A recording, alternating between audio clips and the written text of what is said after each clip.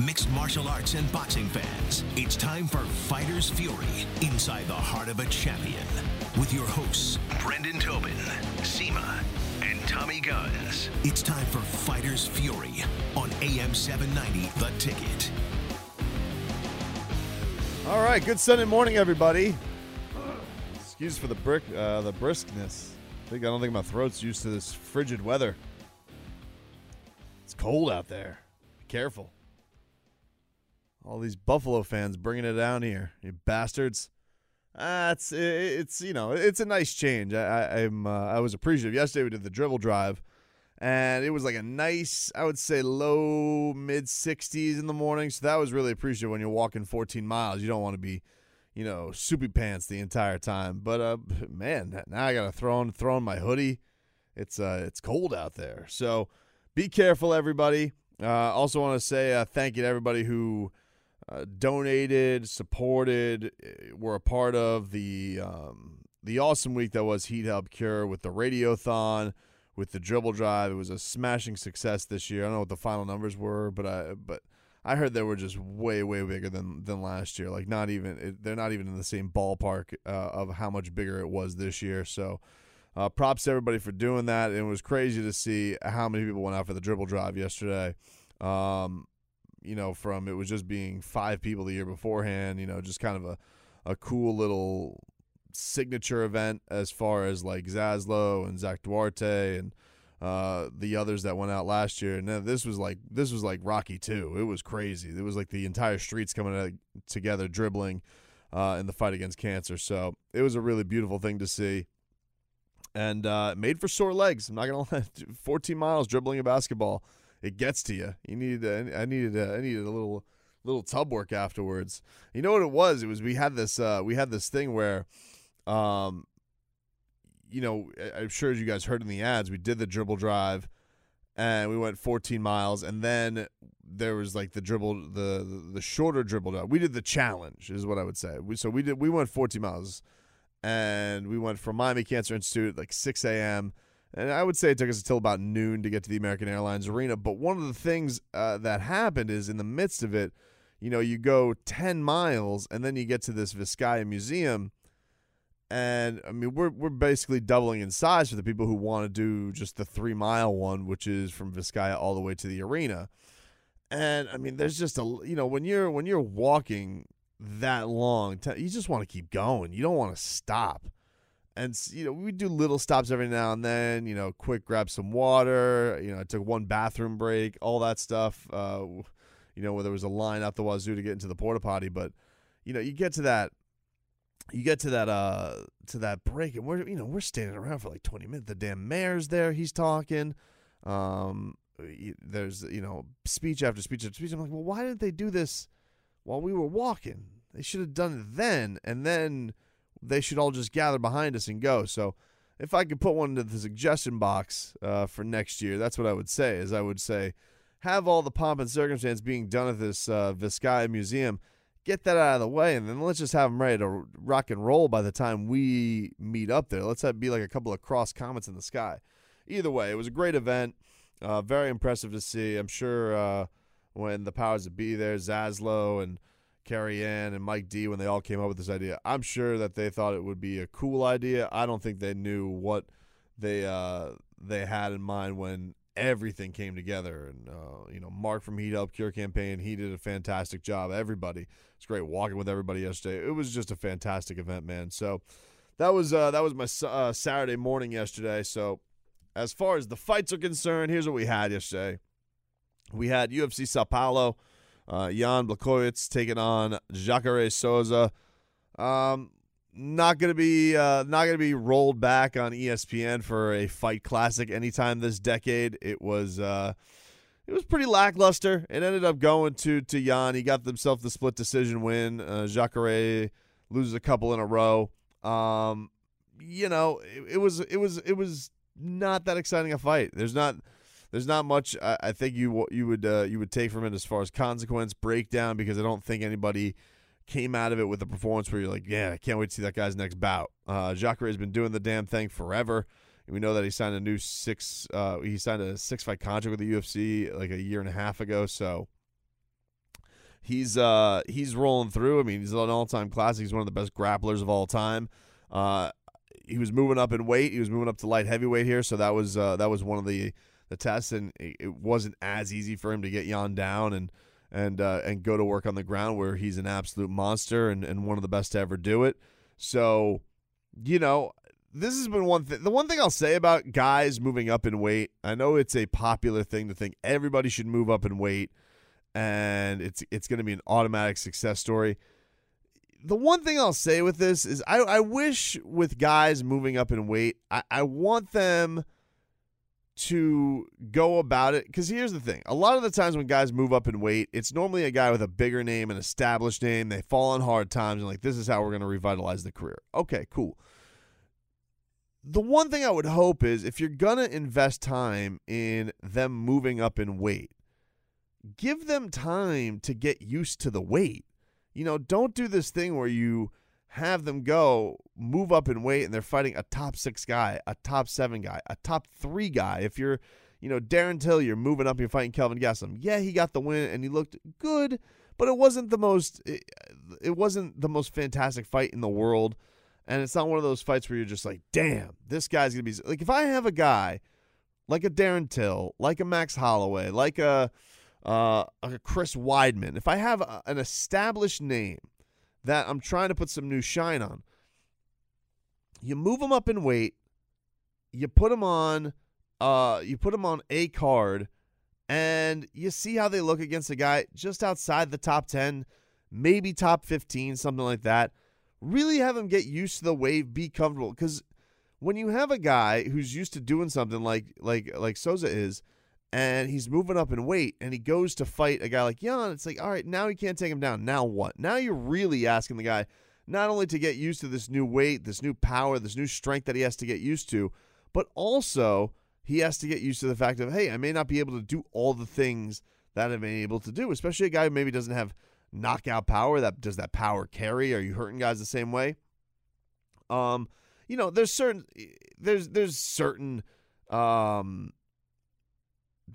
exceptions to the rule. Like if a guy wants to move up in weight and he wants to fight for the title, he's already a champion. Okay, I get it.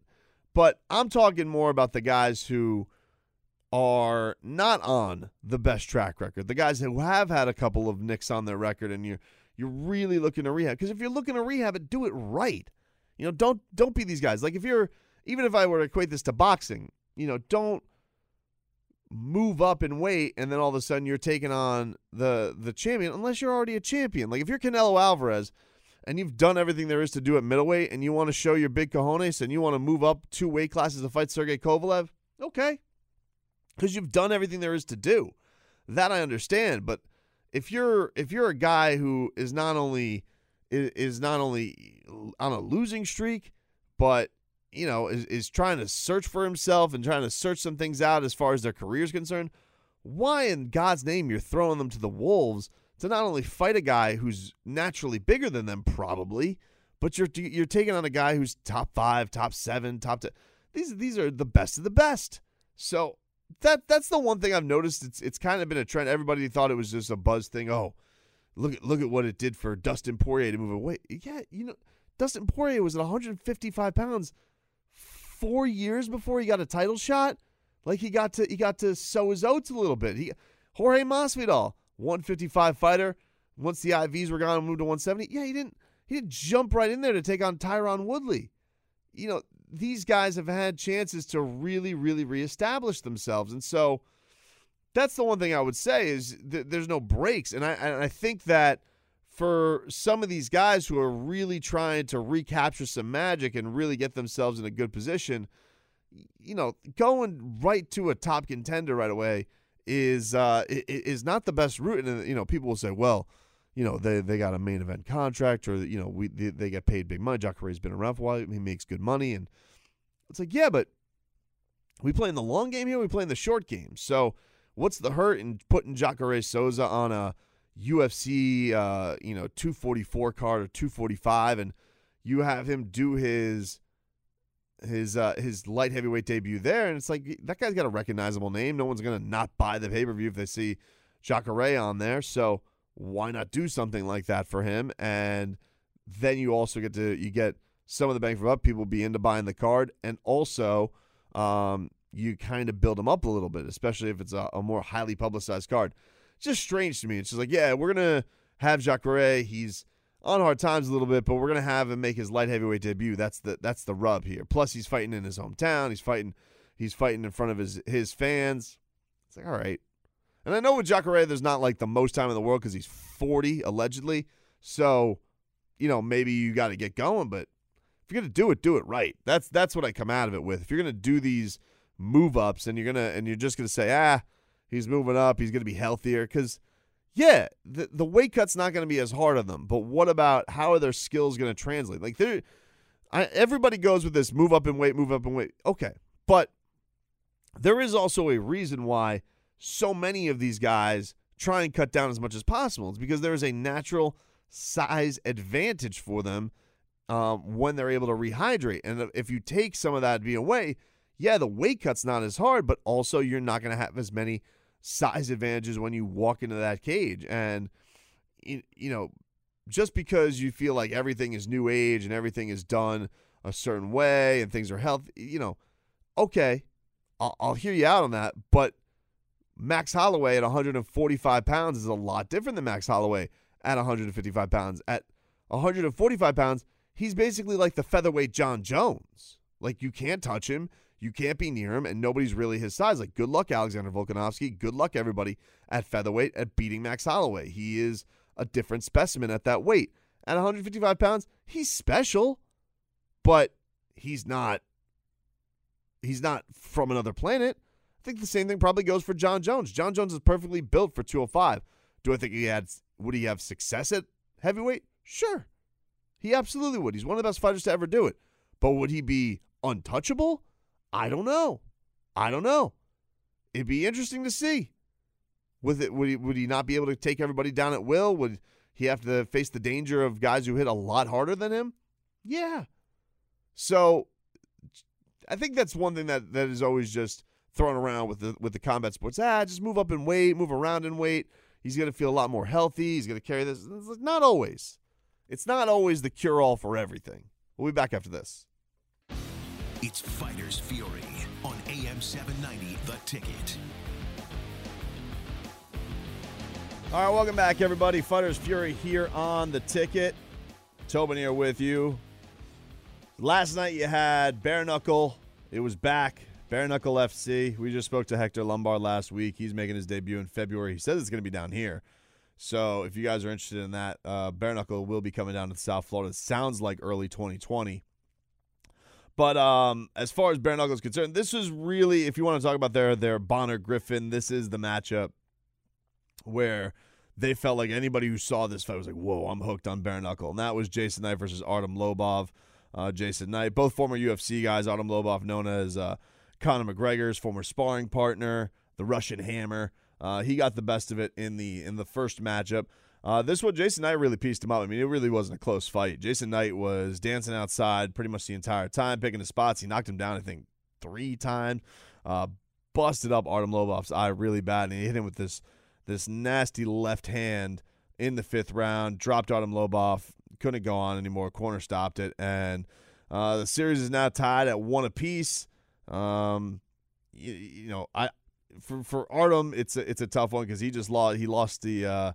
He loses this one on a rivalry. I don't really know where they go from here, but these guys, look, these are the guys they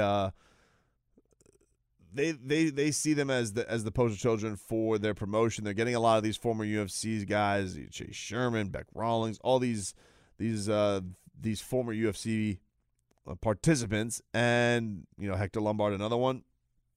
And I think there's something for it. When you want to say, like, you just want to see these guys in action, be in competition, things like that. Jason Knight, who burst onto the UFC like crazy and then, fell on hard times. He's talking about a lot of those demons that he had before, that he was not focused on training as much as he was in the early goings of his career. And maybe this is a launching point to get him back in the UFC at one point because he's had so much success with it. But not as competitive as the last one, not as grueling as the last one, especially as a back and forth is concerned. It was the Jason Knight show last night. It was really it was all on his doing. The big thing coming up next week. So as far as fights are concerned, UFC is going to be off for a little bit. They're back in action on December 7th. You got Alistair Overeem against Jairzinho Rozenstruik. That's coming up in 2 weeks. 2 weeks we have that fight. So UFC is going to take a little bit of a break. We do have a big boxing match coming up next week. We have Deontay Wilder against Luis Ortiz for the WBC Heavyweight Championship of the World. This is going to be a fun fight. It is a rematch that was a little surprising. I got to be honest with you, because I feel like Deontay Wilder did all he needed to do against Luis Ortiz from the standpoint of he beat him. Luis Ortiz was not a guy anybody wanted to fight. Nobody wants to fight Luis Ortiz. You're forced to fight Luis Ortiz. And I think Deontay Wilder got a lot of credibility with that fight against Luis because he stopped a guy nobody wanted to face. He is allegedly 40 years old. He is a southpaw. He is a tremendous technical boxer. He has a lot of power. He's hard to figure out. It's a nightmare for a lot of these guys, especially if you think about, would Anthony Joshua want to fight him? Probably not. Would Andrew Ruiz want to fight him? I mean, probably not. First on his list, would Tyson Fury? I mean, Tyson Fury would probably feel the most comfortable out of any of those guys wanting to fight a Luis Ortiz, but he hasn't. I mean, he's kind of just been sticking here fighting whatever bum ESPN puts in front of him. And we'll get to him in a little bit because I have something interesting on Tyson Fury. But Deontay Wilder taking on Luis Ortiz, the only benefit if you're Deontay is you want to go and put all doubt to rest. You want to show that you're better than him. I guess similar to taking on Stiverne when he took Stiverne on short notice when he was supposed to fight Luis Ortiz originally. He ended up turning him into a meme. And so the only guy who had went the distance with Deontay Wilder, now he obliterated in 90 seconds. So there's that. But fighting Luis Ortiz again is dangerous. Like let's not mince words. Let's not act like this is an easy fight for him, that this is going to be a cakewalk for him. Luis Ortiz has looked great since the fight against Deontay Wilder, and everybody watching that fight felt the same way, and that was Luis Ortiz was winning that fight. He was winning that fight. He put Deontay in some danger. Probably not as much in danger as everybody said. I think he was more in danger of beating him on the scorecards than he was putting him away in the middle part of that fight. But, this is the thing that's interesting is I don't think a lot of those things are going to change. Unless you feel like Luis Ortiz is truly washed and that that was the best swing that he had of getting the championship. Unless you truly feel that way, I feel like they're both coming into this with a lot of similar skill sets. The old saying, styles make fights. And I think looking at these two, I don't know why a lot of that stuff would change. In the early going, unless Deontay feels like, and this is the interesting part, unless he feels like he has seen everything that he has and he's going to know the openings a lot better this time around to go and put away Luis Ortiz a lot faster. One thing I think is fascinating with this matchup and what I think you can learn as far as a future fight with Deontay is if he is able to do that, if he is able to figure out Luis Ortiz a lot faster and find a home for that just nuclear right hand, I do think that will show off what would happen in a Tyson Fury rematch, because everybody kind of goes to the well of with Tyson Fury, well, he fought that well against Deontay Wilder and he hadn't even been that active in a while. Okay, I understand that theory. But, Deontay had a lot of things that he had to learn in that fight too. Fighting a guy that's a lot bigger than him, learning the range, figuring things out, and he was able to put him down a couple times in that fight. And ultimately, I'm not going into Deontay Wilder fights looking for Deontay Wilder to teach me the ways of boxing. I'm not looking to go and see Deontay Wilder go out there and show me the sweet science. His sweet science is knock your bleeping head off. That's his sweet science, okay? He's not out there to show you the beautiful art of boxing. He's there to take your head clean off. That's what makes him special. That's what makes him box office. That is what's making him the star that he is today.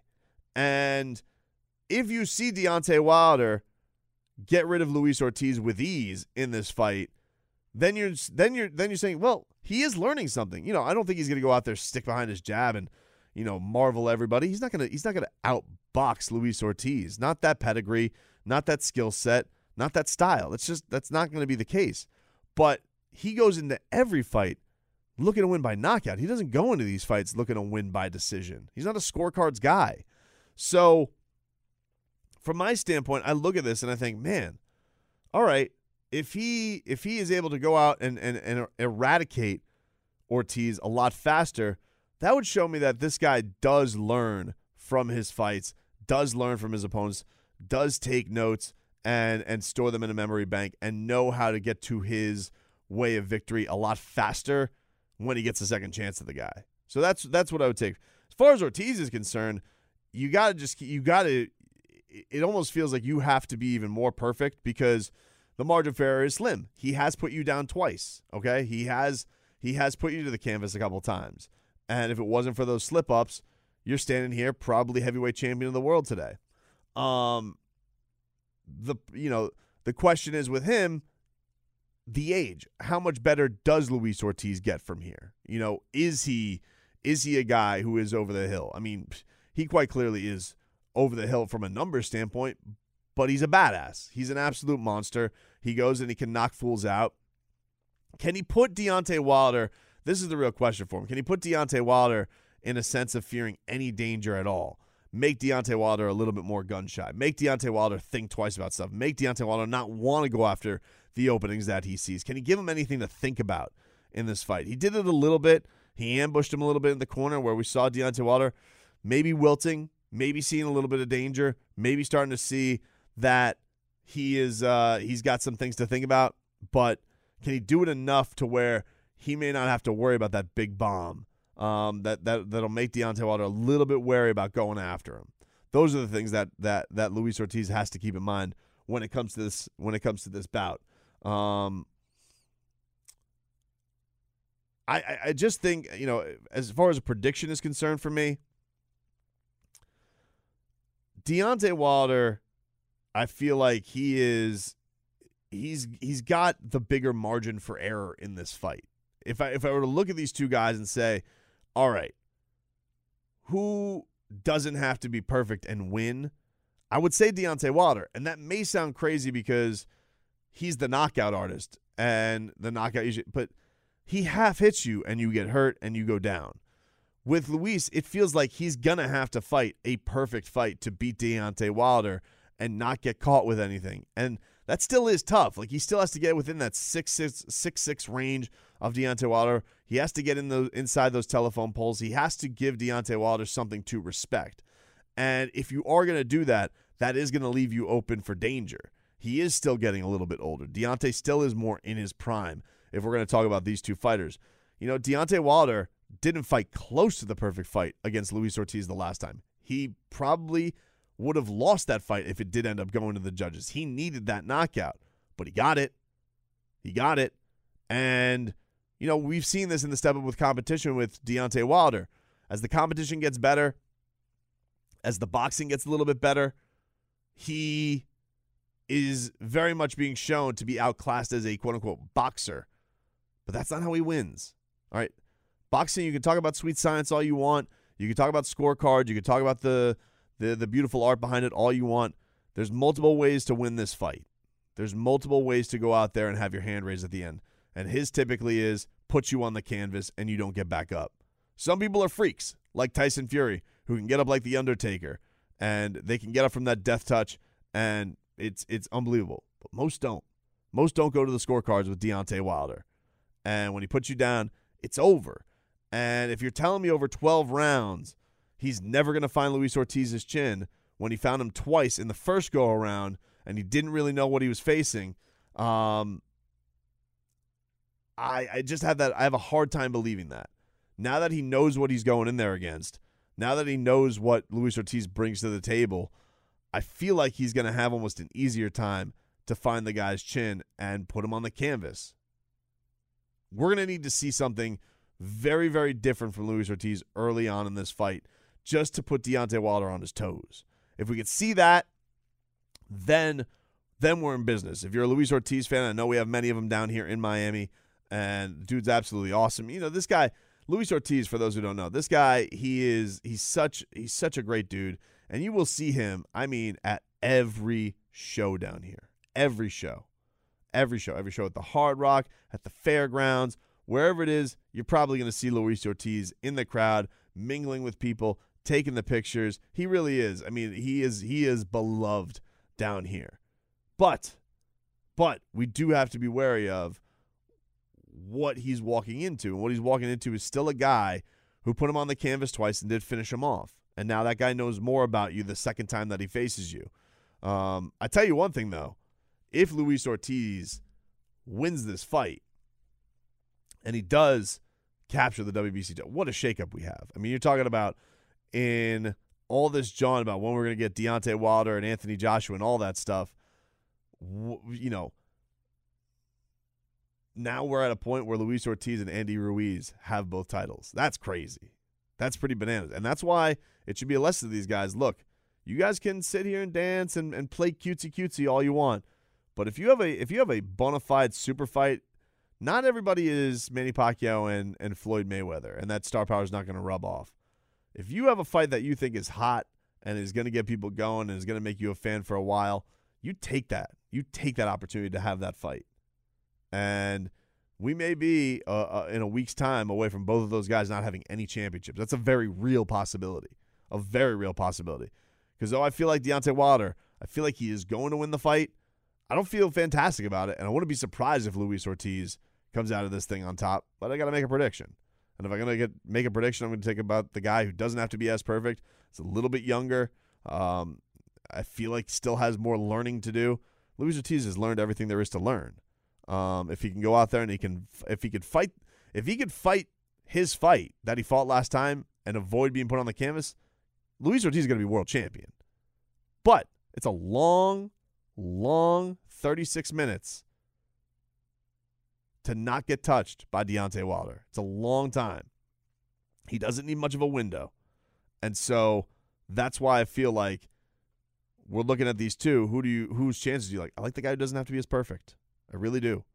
In a heavyweight matchup, the guy who's got more power, the guy who puts everybody down. I know he's not beautiful. I know a lot of boxing pundits watch him and they say, "Ugh, this guy. I don't like what he brings to the table." You can say all you want, but normally when he steps into the ring with one of his opponents, they're getting put on their ass. And a lot of times they're staring up at the lights before the count of 10. We're back after this. Worried about letting someone else pick out the perfect avocado for your perfect impress them on the third date guacamole? Well, good thing Instacart shoppers are as picky as you are. They find ripe avocados like it's their guac on the line. They are milk expiration date detectives. They bag eggs like the 12 precious pieces of cargo they are. So let Instacart shoppers overthink your groceries so that you can overthink what you'll wear on that third date. Download the Instacart app to get free delivery on your first 3 orders while supplies last. Minimum $10 per order. Additional terms apply. Selling a little or a lot?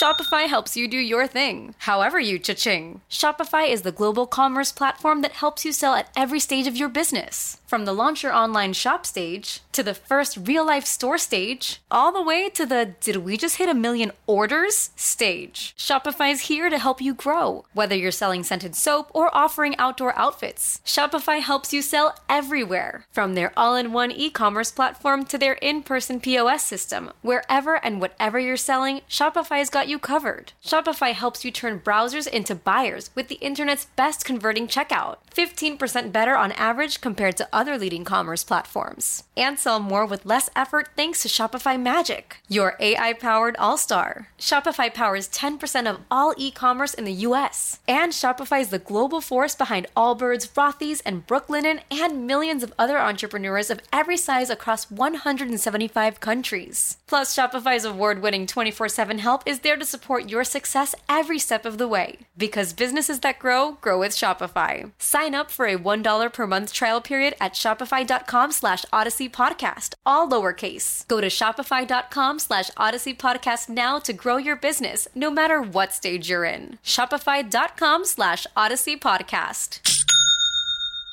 It's Fighters Fury on AM 790, The Ticket. Welcome back, everybody. Fighters Fury rolls on this Sunday morning. Just watching back some of Ortiz versus Wilder 1. They got the full fight up on YouTube. If you guys want to check it out, it's at Premier Boxing Champions on their page. You know what I didn't even check out when we were doing our whole breakdown? I wanted to see what the odds were. I was curious. I'm very surprised how long the odds are for Luis Ortiz. I mean, Deontay Wilder's a minus 650 favorite in this fight. Luis Ortiz is a plus 425. And I got to tell you, if I'm looking at that, and I may have some friends going to Vegas who host radio shows on this radio station, I may have to throw them a couple hundred just to put on Luis Ortiz, because that just seems that to me is a little bit crazy. I mean, you guys did see the first fight, right? Like, not much has changed in the in-between with these gentlemen. So I found that a little bit strange that Deontay Wilder's that heavy a favorite in this bout. But, and the other thing is, going back and watching that 7th round, man, he was in danger. I mean, Deontay Wilder was in a lot more danger than I remember him being in the first fight. So just keep that in mind. That full fight is, I think if you're going to prime and you're going to get ready for it, they got the whole fight up there in crystal clear HD, whatever, right there on their YouTube page. So check that on out before Fight Week hits us this week. You know what is interesting, too? It is a Fox pay-per-view, not a Showtime, which is just interesting that Premier's just completely shifted over to that whole Fox platform, which I'm fine with. That's cool. You know what, the only thing, I wish they would bring the broadcast over from Showtime, like the broadcasters. Like, can they just be Premier Boxing Champion broadcasters, like Morinal, Paulie Malignaggi, Al Bernstein? Those guys are so damn good. And the Fox crew, yeah. This was interesting to me. We got a couple of fights I want to talk about before we get out of here today. Nick Diaz, he called out Jorge Masvidal. We'll get to that in just a minute. But Tyson Fury says that he's open to a fight with Stipe Miocic in a boxing match. Stipe called him out. He was on Ariel Helwani's MMA show. Ariel breaking all the news this week. And Stipe says that he's open to boxing Tyson Fury. Now, he did say this before when it was Anthony Joshua. Anthony Joshua, I don't know who that is. Stipe, he has that background in boxing. He's a very good striker. And we've seen this a little bit with Jorge, too. Jorge has said that he wants to fight Canelo Alvarez. Look, the Canelo thing with Jorge Masvidal, that's not going to happen. It's not going to happen. I just don't think that Masvidal is as established enough of a pay-per-view star to make Canelo want to make that fight happen. I really don't. Like, I don't think that fight can be close to Floyd Mayweather versus Conor McGregor. It just can't be. Conor McGregor and Floyd Mayweather are two of the biggest combat pay-per-view stars of all time. That's why you make that fight. Masvidal, he's just not there yet. And maybe he will be. Maybe give him a couple of years. Maybe show that, if he fights Nick Diaz, fights for the title, and fights Conor McGregor, then maybe do the Canelo fight. I could definitely see that. But right now is next. I don't think he's there yet. It doesn't mean it's completely out of the question that Masvidal gets the Canelo fight, but I feel like he would need to do this. Fight for the title, fight Nick Diaz, fight Conor McGregor, or 2 out of those 3. Get a couple more million-plus pay-per-view buys, and then Canelo's like, all right, this guy clearly has got that behind him. But just one, I feel like if I'm Canelo Alvarez, I'm like, what is it worth it? Is it worth doing that fight? Is it worth this crazy dude from Miami who comes from the backyards and all that stuff? Is it worth me fighting that fight for it just being another number? I think you got to realize with these boxers who want to do these crossover fights, it needs to be astronomical. But the Tyson Fury Stipe Miocic fight is a little bit different. It's a little bit different. Here's why. Okay. With Canelo and Jorge Masvidal, there's a very clear rift because Canelo is under the contract of DAZN. He has the biggest contract in combat sports. He's a DAZN fighter. Therefore, you would need Jorge Masvidal to get the approval of UFC to do the fight. But if you were to do a Tyson Fury fight against Stipe Miocic, both of those gentlemen, though they're under different promoters, they're on the same network. It's ESPN. So the Tyson Fury-Stipe Miocic fight is not very hard to make. I mean, quite frankly, all it takes is Disney or ESPN calling up Dana White, calling up Bob Arum and says, I want this fight, baby. I want a lot of people buying ESPN Plus. And you get the power behind that. The heavyweight champ from UFC, the heavyweight champ from boxing, the lineal heavyweight champion, and you do all the promotion you can on ESPN for it. I think that would do very, very big numbers. It doesn't have a lot of hurdles because they're already under the same umbrella. It could be Dana White doesn't want to expose Stipe to that, but he really doesn't have anything to lose. He really doesn't have anything to lose.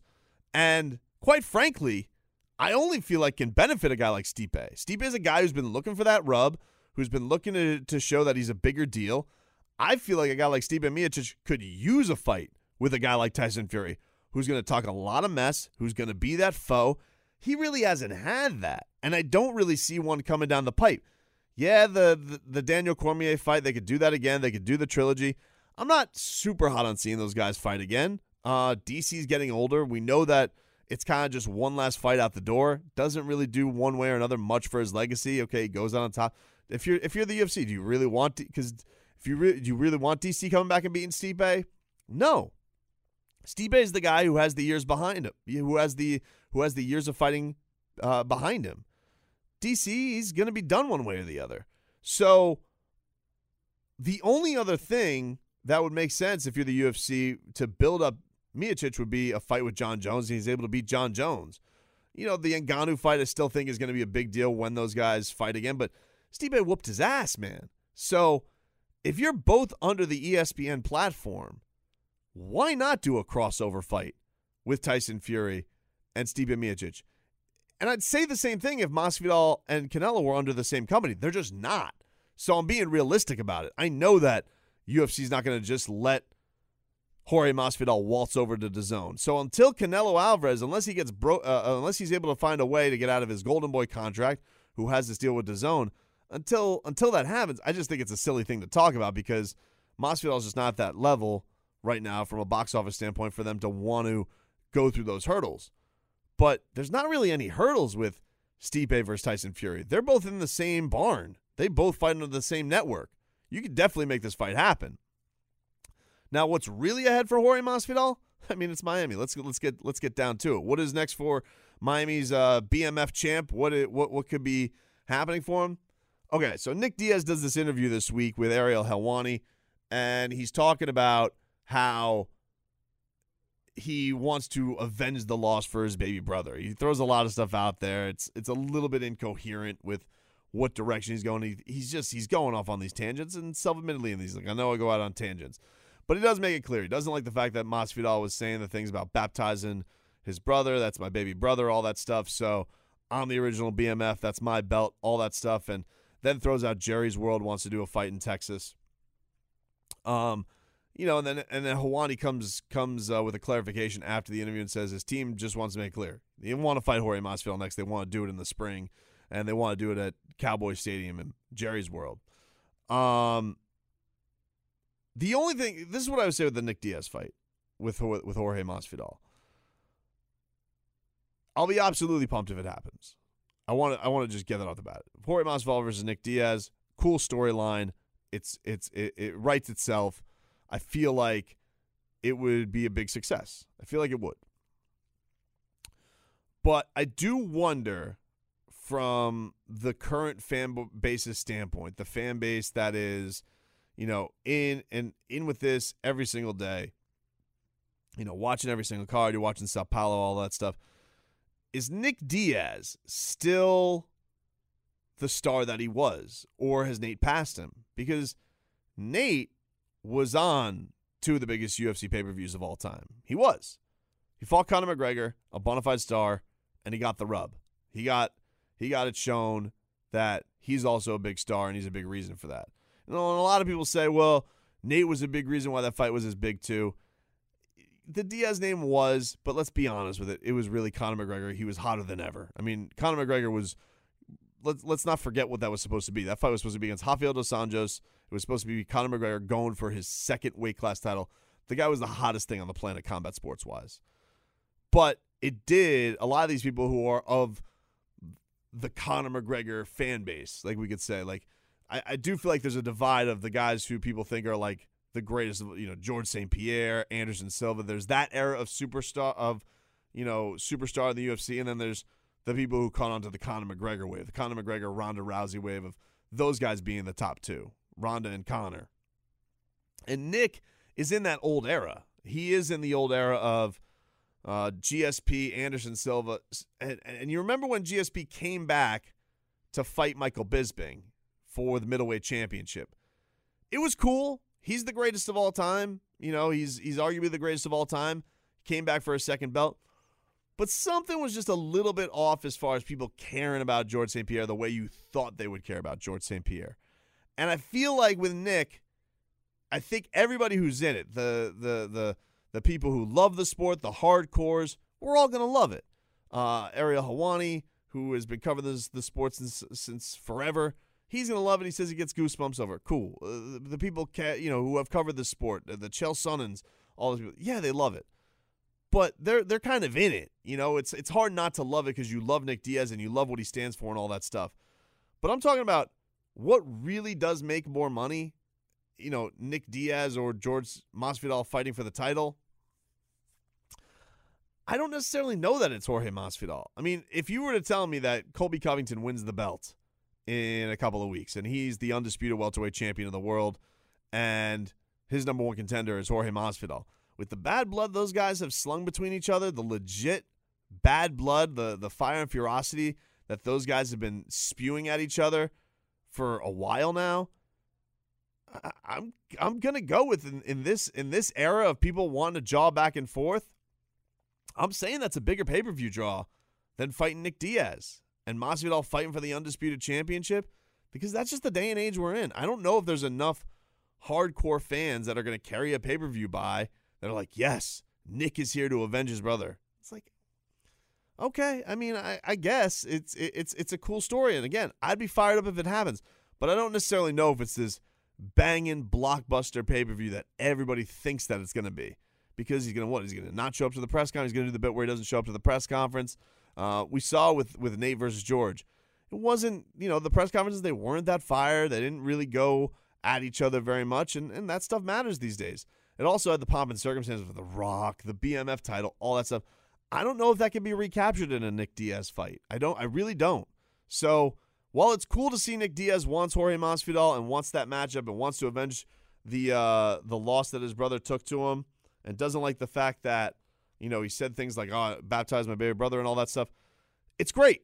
And if it happens, it happens. That's awesome. But I don't think it's this slam dunk everybody thinks that it is from a business standpoint. I really, really don't. I think that there are other fun matchups. I think Masvidal becoming world champion and then maybe fighting Conor McGregor later on in the year, I think those are absolute slam dunk monster fights. And the Nick Diaz stuff, the Diaz stuff in general, I think it's always going to be there for Jorge Masvidal. I really, really do. But it was fun to see Nick back. It was fun to see him back in action. Thanks, everybody, for tuning in. You missed any of the show, you can download the podcast. We'll talk to you guys tomorrow.